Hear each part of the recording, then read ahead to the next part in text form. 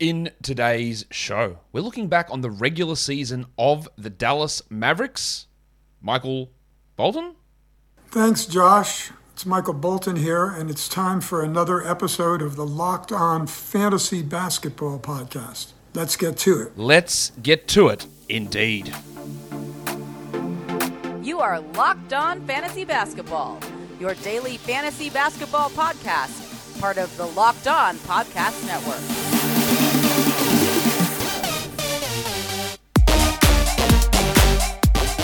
Hello and welcome to the Locked On Fantasy Basketball Podcast brought to you by Basketball Monster. My name is Josh Lloyd and I am the lead fantasy analyst at basketballmonster.com and at Yahoo Sports Australia. And you can find me on Twitter as always at redrock_bball and on Instagram at Locked On Fantasy Basketball. Thank you for making Locked On Fantasy Basketball your first listen every day. We are free and available on all platforms. We're here to do a Dallas Mavericks season in review. Their season is almost over. At the time of me recording this, they're 3-0 down against the Golden State Warriors in the Western Conference Finals. I believe, maybe I'm wrong. That's right. Game 4 is today. So by the time you listen to this, their season might be over. But we're going to talk what really matters more for fantasy, and that's the regular season with a little bit of playoff talk chucked in there. Before I get into doing that, though, hey, if you are watching on YouTube, can you drop a comment down below? I want you to drop a comment. I'm going to ask this question. Luka Doncic. I'll talk about my opinion on this soon, but Luka Doncic, is he a top 5 fantasy player in both category and points leagues for next season? Would you draft him in the top 5? I'll talk about it soon. Drop it in the comment what your thought is on that. But let's look at this Mavericks team. Who? And I know people love throwing this out there. Oh, what do you think of Jason Kidd now, Josh? Oh, Jason Kidd, worst coach in the NBA. Look, I don't think he should have got another head coaching job. I've said that many times. Terrible record as a human. Bad coaching record. But he learnt as a member of the Lakers. He started off this season really poorly, but then coached really, really well. Some of the things in the Western Conference Finals haven't been great, especially his statement, hey, if you miss 4 threes in a row, don't take any more. Or something, that's paraphrasing. That's weird. And not how you should coach at all, especially when your team is built like this. But he is significantly improved. That's great. He went back and he worked as an assistant coach and he improved in some of his coaching stuff. And he was much better. He's definitely not the best coach in the NBA. But he's definitely not the worst coach in the NBA. He's pushed himself up the rankings, and I got no problem with admitting that when things change. That's what we do. We reassess based on data. Again, I still wouldn't have given him that extra job, but I'm not in those interviews to see what's happened. And I still think there could have been other coaches they could have gotten in that could have driven the Mavericks to a level of success. But he's here, he did well, and he improved significantly. They finished 52-30, 4th in the NBA Western Conference. 15th best offense, 6th best defense. I think getting the 6th best defense out of this team is huge, considering you're playing big minutes of Luka Doncic and you had Tim Hardaway and you had an immobile and an injured Kristaps Porzingis. That's massive. Like having only the 15th best offense when you've got Luka Doncic is maybe a negative mark against where the team is, but overall, it's a really solid run. Beating Phoenix, especially in that Game 7, huge effort there, beating the Jazz, some really good playoff success. It might mask a little bit of the concerns around this team, is getting as far as they did. That's somewhat of a worry, I think, as we move forward, is that if they had have lost in 6 to the Suns, the expectations for next season may not be as high. The faith in the roster might not have been as inflated as what it might be as we move forward. So it's something we're going to have to watch as we move into next season to see what that, I won't say lucky, but unexpected win against the Suns means for this team as we move forward in the future. In terms of free agency, the guys that they obviously need to pay attention to is Jalen Brunson, who's an unrestricted free agent, and we're hearing his name all the time as a $20 million a year player. 480 plus. Knicks, Pistons are the two main teams that you hear. Will he come back? Now, they've got bird rights on him here in Dallas, but will he come back to Dallas? I don't know. That's the real big one there. They've got also Theo Pinson and Moses Wright as restricted free agents. Not that they're huge, big big issues for this team or the huge contributors or anything like that. But that's where our free agency sort of sits with those guys. Trey Burke has a $3.3 million player option, and Frankie Ntilikina is non-guaranteed for $2 million. Actually, said Pinson was restricted. He's not. He's actually unrestricted. But they're the major free agency things that they need to take care of in this offseason. So it's not going to leave them with a huge amount of cap space or anything along those lines. In fact, they've got no cap space. So they've got basically a full roster and $151 million allocated in cap room at the moment, which includes Brunson's cap hold. So it is going to be really intriguing, I think, to see what happens with Brunson and what direction, if they lose him, the replaceability is really hard. Like, how do they replace him with their roster? And that's going to hurt a lot. So we'll see exactly what does happen with this Mavericks team. Big win free agency starts off. But I'm going to tell you about Built Bar. As you guys are well aware, I went away. I was in France and came back, package on the doorstep from Built Bar. I couldn't believe it. Built Bar, you sent me a box. It was amazing. Their new flavor, birthday cake puffs. Cracked it straight open, smashed it down my gob, and it was amazing. If you don't know what Built Bar is, well, I'm here to tell you. It's the best tasting protein bar ever. Built Bar's protein bars taste like candy bars. They've also got another new flavor, brownie batter puffs. I haven't got those ones yet, Built. You want to send them out and I'll let you know there, because they are a great flavor as well. The puffs are like protein-infused marshmallow. It's such a great taste, a great texture, and it gets you those high proteins, low carbs, low calories, and low fat straight into your body. And these bars are covered in 100% real chocolate. It's amazing stuff. In fact, this brownie batter puff, it's got 17 grams of protein. That's a lot of protein.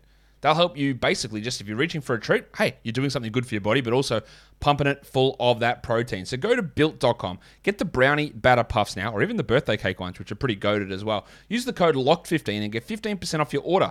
The promo code is LOCKED15, LOCKED15 for 15% off at BuiltBar.com. NBA draft coming up. Make sure you are checking out Locked On NBA Big Board, hosted by our friend here, Rafael Barlow. He's going to be on the show next week, I believe, talking about some NBA draft prospects. We got Richard Stayman, Sam Ferris, Leif Thulin over there as well, doing Locked On NBA Big Board. Heaps of great information. Make sure you're checking out that podcast. All right, let's do what we need to do here, and that is talk about the big fella, Luka Doncic. Teased it at the start of the show, because I am a professional broadcast person, about Luka Doncic and his value. Well, what did he do this year? Some pretty bloody good stuff. He started off slowly, we know that. 28.4 points, 3 threes, 9 rebounds, almost 9 assists, 1.2 steals, 0.6 blocks, 46 and 74 is his percentages. He had an ADP of 3. He was taken number 1 in a lot of drafts. Actually, before I talk about that, in points leagues, 53 fantasy points, 4th ranked player. Right? There is absolutely no problem, I don't think, we're taking Doncic at 1, 2, 3, or 4 in a points league. He was a little bit off number 1 this year, but not too far. It's not a disaster. Taking him at number 1 in a category league, I don't think is the greatest move. Again, he was 12th this year, but in saying all of that, last season he was 16th in category leagues. The year before he was 9th. And I know people will complain about the turnovers, but you know my thoughts on turnovers. Do not care about them. The other thing is the reason why he... 28, 9, and 9 is fantastic. Over 1.2 steals and 3 threes. They're all great numbers. So why is he 12th? Well, it's 74% from the line on 7 attempts. That's it. Yes, he's not a great field goal guy, 46% there. That's not a disaster number at all. Punt free throws, he's 5th. So getting those bulk counting stats, the huge scoring, the big rebounds, the big assists, the big steals, not big steals, pretty good steals, the big threes, all of that is super valuable.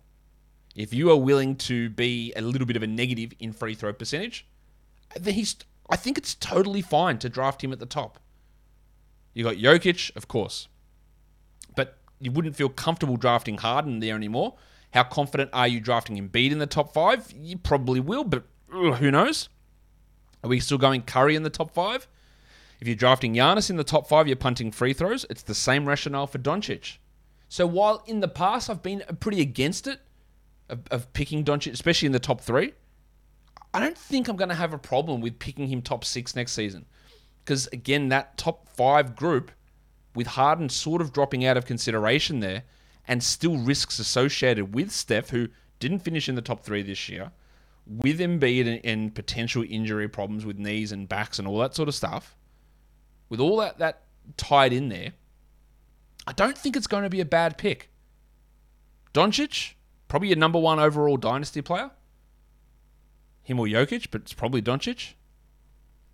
Do I need to really go through his advanced stats? I will, but there was he a plus. He's on off us. Wasn't that good actually? Plus 0.2. But of course, he's massively on top on this team in Raptor. Huge. His wins above replacement was the best on the team. His EPM was 96th percentile in the NBA. Finished at the rim at a high level, mid-ranges, threes he shot pretty well, and there's still room for improvement there. His LeBron was really high too. The reason there's room for improvement is he shot 35% from 3. Yeah, that 35 goes to 37. The 74 from the line goes to 77. And usage, it literally can't go any higher at 37%. But that takes, if those percentages jump those little bit, extra 1 percentage points, 28 points becomes 30 points. And then the top 5 is pretty clear, I think, for Doncic. And it's not like this team has a bunch of other blokes who are coming to take his role and any of that sort of stuff. Let's look at the burner. Jalen Brunson, who is a player that I've liked in the past. I just didn't think that we'd get the role out of him this year that we did. I didn't think that Jason Kidd, and this was a great move from Kidd. One of the things that I criticized, we'll go backwards a little bit here. One of the things I criticized Kidd for at the start of the year was he was taking the ball out of Doncic's hands. And the offense was like, let's give guys like Tim Hardaway Jr. And Dorian Finney-Smith opportunities to initiate the offense. And it didn't work. It was horrendous. Their offense stunk. But then, the method of what Kidd was trying to do made sense when he actually put a secondary ball handler into the starting lineup with Brunson. And then it worked bloody brilliantly. And I think the lesson you take there is it's very good to take a bit of that pressure off Doncic, but the other guys who are doing it have to actually know what they're doing. So benching Tim Hardaway to start Jalen Brunson was probably the move that got the Mavs season back on track, because they struggled for a while to start the season. They were bad. And a lot of it was offensive system. But making the adjustment, putting Brunson in, I don't know if fixed it is the right word, but fixed it. Brunson averaged 16, 4, and 5, 0.8 steals, 1.2 triples. You'd like for that to be a little bit higher. The shooting is amazing, 50 and 84, 87th in category leagues, and he was 92nd in points leagues, averaging 29 points. He shot 37% from 3, but just the volume wasn't there. That's what we'd like to improve, because if only 25% of his shots are coming from 3, if that goes to 40, then the 16 points become 18 points, the 1.2 threes become 2.1 threes. Yeah, maybe the field goal percentage drops a little, but 87th becomes 70th. Now, if he does go to another team and he's in a role where his usage can spike a little bit, it's at 22 here for Dallas, he maybe becomes a 24, 25 usage guy. That's interesting. The big thing to watch with Brunson, though, is that all these 16, 4, all that sort of stuff, that's great. The 5 assists could very easily be 7.5 on another team. He is a player, now I talk about this a lot as well, and I talked about it on yesterday's show. I think we should say some talk about Spencer Dinwiddie, who we'll talk about here soon. Is a lot of people got excited about him going from backup to number 1 guy in Washington as number 1 point guard. And the numbers didn't really make sense to me that he would become that player. I think it's the opposite for Brunson. In the opposite is that if he does go to another team and become the number 1 point guard, that actually the height will be justified. And he will be a player that I'd be pretty happy, I reckon, taken in the top 60, maybe top 50. If he stays in Dallas, the path to improve is shooting more threes. It's also going from 0.8 steals to 1.2 steals. And then you're talking top 70. So he's going to be a top 100 player, almost without doubt next season. And it'll be really interesting to see how that plays out. His on-off was really good, plus 2.3. His Raptor was second on the team, well, actually third on the team, because Frank Ntilikina was second. His EPM was third on the team in the 86th percentile in the NBA. There is, I guess, some scariness with the shooting numbers. He hit 50% of his shots from the mid-range, and the vast majority of his shots were mid-ranges. 50% is a very high number. And when you're taking the bulk of your shots there, if that falls, if that goes to 46, 47, then a lot of that value which, let's be fair, most of his category league value comes from that really good field goal percentage. Second best category, marginally behind assists.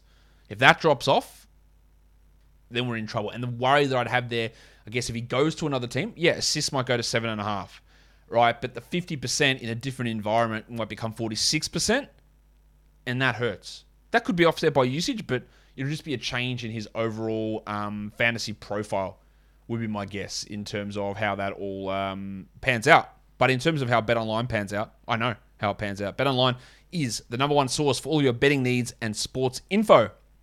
Find all the latest odds, news, and sports developments, including the basketball playoffs, Major League Baseball. What else have we got? Hockey playoffs, fights, even futures for the NFL. BetOnline is your continued source for all of your sports wagering information, from live betting, playoffs, esports, and more. If we have a look at the odds today, the Mavericks are 1.5 point favorites on BetOnline against the Warriors. I reckon the Warriors might have cooked them in Game 3. I think I'd take the Warriors plus 1.5 there. Head to the website today, use your mobile device to learn more about the trends in the action. BetOnline is where the game starts.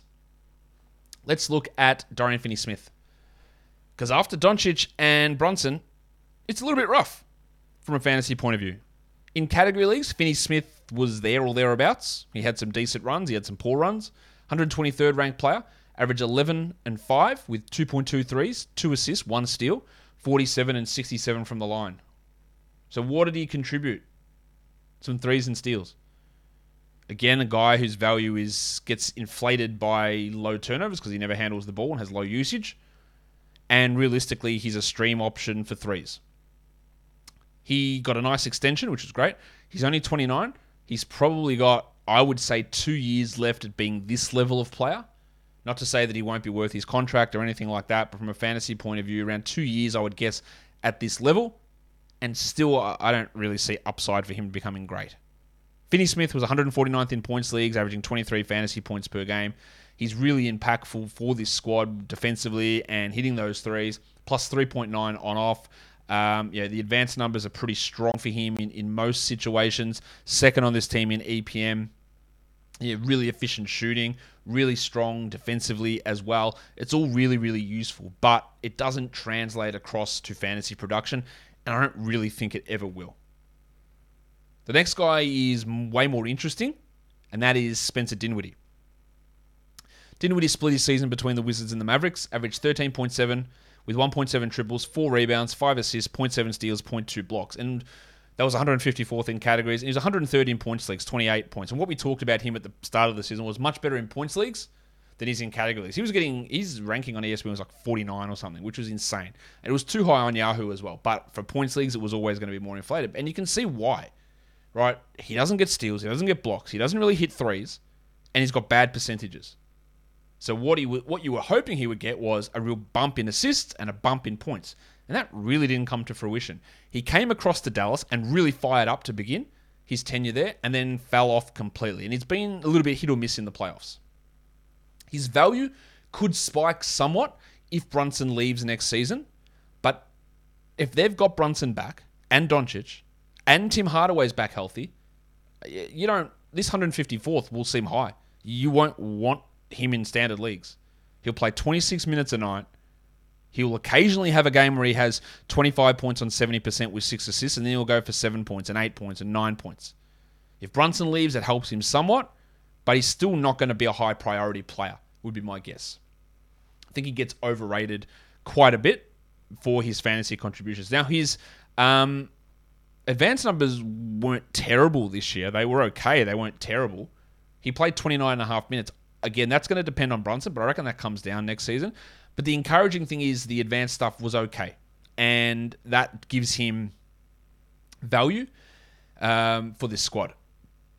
Just the problem is, in points leagues, maybe you draft him. In category leagues, I don't see the path for Dinwiddie at age 29 here on this squad to do too much more than the numbers we saw this season. Like, it's 30 minutes. He might play 5 fewer minutes a game next season. And that is a recipe for fantasy disaster if you're drafting him around the hundreds. This is what I said, man. Like, after these guys, what the hell else am I talking about here? Dwight Powell. He had a nice, decent run, but he finished 202nd. He averaged 9 and 5 half a steal, half a block. And the reason he had value was percentages. 67 and 78. They're really good numbers, especially 67 from the field. It's a huge number. But only played 22 a night. Occasionally he would play more. It did help a little bit when Porzingis left. But the injuries and inefficiencies at times of Maxi Kleber helped Powell's minutes. I just don't think there's really any upside in Dwight Powell. And in points leagues, 237th. There's just no value in him whatsoever. And we've seen in the playoffs, like at the moment, like he's really struggling against Golden State. He can't, but that happens to centers a lot against Golden State. He can't really stay on the court at all. His advanced numbers strong, like 4th on his team in EPM behind Brunson, Finney-Smith, and Doncic. It's encouraging. He was a solid player again in the LeBron metric. In Raptor, he was pretty solid. Actually, in Raptor, it wasn't quite as good. He's just totally fine as a 20 to 24 minute a night center who occasionally will have good games in fantasy, but nowhere near enough to have any value. And he's 30. Or he's actually 31. He's going to turn 31 in a couple of months. That's not ideal. Speaking of not ideal, Tim Hardaway Jr., shocking contract. Really, really great for him, actually. But shocking contract. He's got 3 more years left at a bit over $50 million. And he's 30 already. And coming off a broken foot. He played under 30 minutes. He averaged 14 points, 2.5 threes, 4 boards, 2 assists, 0.9 steals, shot 39%, which included 34% from 3 and 76 from the line. And he played a smaller role. If Brunson's back, I don't think there's any way you'd want to draft him anyway for fantasy. And 135th in points leagues. If Brunson's back, there's no way you touch him. And I think they'd love to dump that contract and send him somewhere else. One of those players that I will bang on about, that if you're not getting big minutes with high usage, what else are you doing? And the answer for Hardaway is absolutely nothing. And ends up hurting you with the shooting percentages. Like, he still averaged 14 points. But 14 points isn't great. Like, it's fine. It's not great. And 2.4 threes, I can find that with any bloke. Like, there's so many spuds that come off the wire that you can find 2 threes a game from. So easily. And there's just no value. Like, I don't care that he comes back. I'm not touching him in drafts next season. Maxi Kleber, one of the more frustrating players in fantasy, because at times he's really good. 3 threes, 4 blocks, great defense, and then he'll play 12 minutes and have 0 points.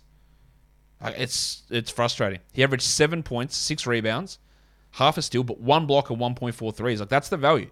But shot under 40%, 71 from the line, and 215th. He had stretches where you added him and you ran with it, and then you drop him. And that just feels like it's what it's constantly going to be for Kleber. He's 30 as well. Wouldn't say he's getting any younger. Well, actually, let me rephrase that. Like all of us, he definitely isn't getting any younger. But he's also maybe not getting any healthier with those persistent knee problems. We've seen at times how good he can be defensively. And if the shot can start to come back, which I'm not ruling that out, there's a chance he can be a fringe 12-team league player. But Kidd didn't really trust him to play the big minutes most of the regular season. Some of that's injury related. I would have loved to have just seen them roll with him 30 a night. And 30 a night for him probably makes him a 12-team league player. But is that something that Kidd will do next season? I would hope that he would. And if his body holds up to it. But when this team is running with 2 centers, Powell and Kleber, who are 31 and 30, and have significant injury histories, and there's no other real centers on this team, it's a worry. It's a worry about where they go from there. Now, again, Kleber, really solid defensively. Offensively, it was just completely off, and that needs to improve, and it can improve. But your faith long term is not really there. Talking about a bloke who stunk, Reggie Bullock. Great bloke, one of the best blokes in the entire NBA. Won the award for community action, social justice, I think. I don't know what it's called exactly this season. Great bloke. But just couldn't hit anything. 8.6 points, 2 threes. There's another one of those guys. He can just get 2 threes off the wire. But what else does he do? 0.6 steals, 3.5 boards, 263rd in categories, shooting 40% from the field. He actually shot 36% from 3, which is massive considering he was about 20% for about 2 months. And really had to step it up late. 276 in points leagues. There's just the path for him to be fantasy relevant is 35 minutes, thanks Tom Thibodeau. It's 44% from 3. It's hitting 3 threes per game with 12 points and getting 1.2 steals. And that's just not there. And it's just not exciting. It's like a slightly better Dorian Finney-Smith in an absolute best case scenario. But I don't really think he is 31 as well. I don't think that we're going to get that level from him back again. We saw it a little bit with the Knicks, but it came on so many big minutes. It's just not possible. He struggled with the advanced numbers this year as well. They weren't particularly kind to him. He was sort of league average or below for most of the year, and a large part because the shooting just completely deserted him for some reason. Let's talk Josh Green, who is an absolute offensive nothing. He's a 0. I was impressed with him at times, and he did work his way into the regular rotation before sort of being phased out towards the end of the playoffs here, but averaged under 5 points. 2 rebounds, an assist, 0.7 steals.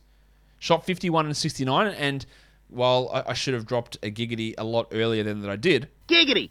The 51% might, I guess, gloss over or completely cover the fact that he's a bad shooter. That's really good shooting. It's 68% at the rim, which is the real main reason there. 38% on mid-ranges and 36% from 3. But he doesn't take enough volume there. He's quite a bad offensive player, but defensively, I think he's pretty good. And with Hardaway aging, with Bullock aging, with Brunson's future uncertain, there are minutes here if he can develop into at least a Dorian Finney-Smith level of offensive player. I'm just not sure he ever does that. But some encouraging signs from Joshy this season to be able to work his way into that rotation, to be able to hold up defensively. But offensively, it's such a massive 0 that you worry about what happens after that. Speaking about zeros, Davis Bertans' defense. He came across in the Porzingis deal. He averaged 5.6 points with 1.4 triples. He shot 36% overall from the field, 34% from 3. He was one of those guys that when he signed that contract, I was sort of critical of it. Said, I don't like this. Way too much money, way too long. I said the same thing about Duncan Robinson's deal, actually. And every time when I said it as my immediate reaction, the pushback I got, which ended up changing my mind as well, was like, you pay for shooting. You have to pay for shooting. And, well, no, I guess so. Yeah, I see that. Yeah, I guess, it's only $17 million a year. That's not too bad. They can be elite shooters. But no. Robinson out of the rotation for Miami. Bertans, completely rooted knees and just nothing. And I think these one-dimensional shooters are getting paid this money off 1 or 2 good shooting seasons, when if that doesn't happen, if the shooting drops off, well, they're unplayable. And that's where we are with Bertans at the moment. 34% from 3. Like, he needs to be 43%. Because he's not hitting 2s, he's not getting to the line, he's not defending, he's not passing, he's not rebounding, he's not doing anything. And yeah, you'll never want anything to do with him, I don't think, in fantasy leagues again. He was quite poor this season in both Dallas and in Washington, I thought. Needed to be better. A couple more players for us to talk about. Marquise Chris is on this team. Showed enough. He's only 25.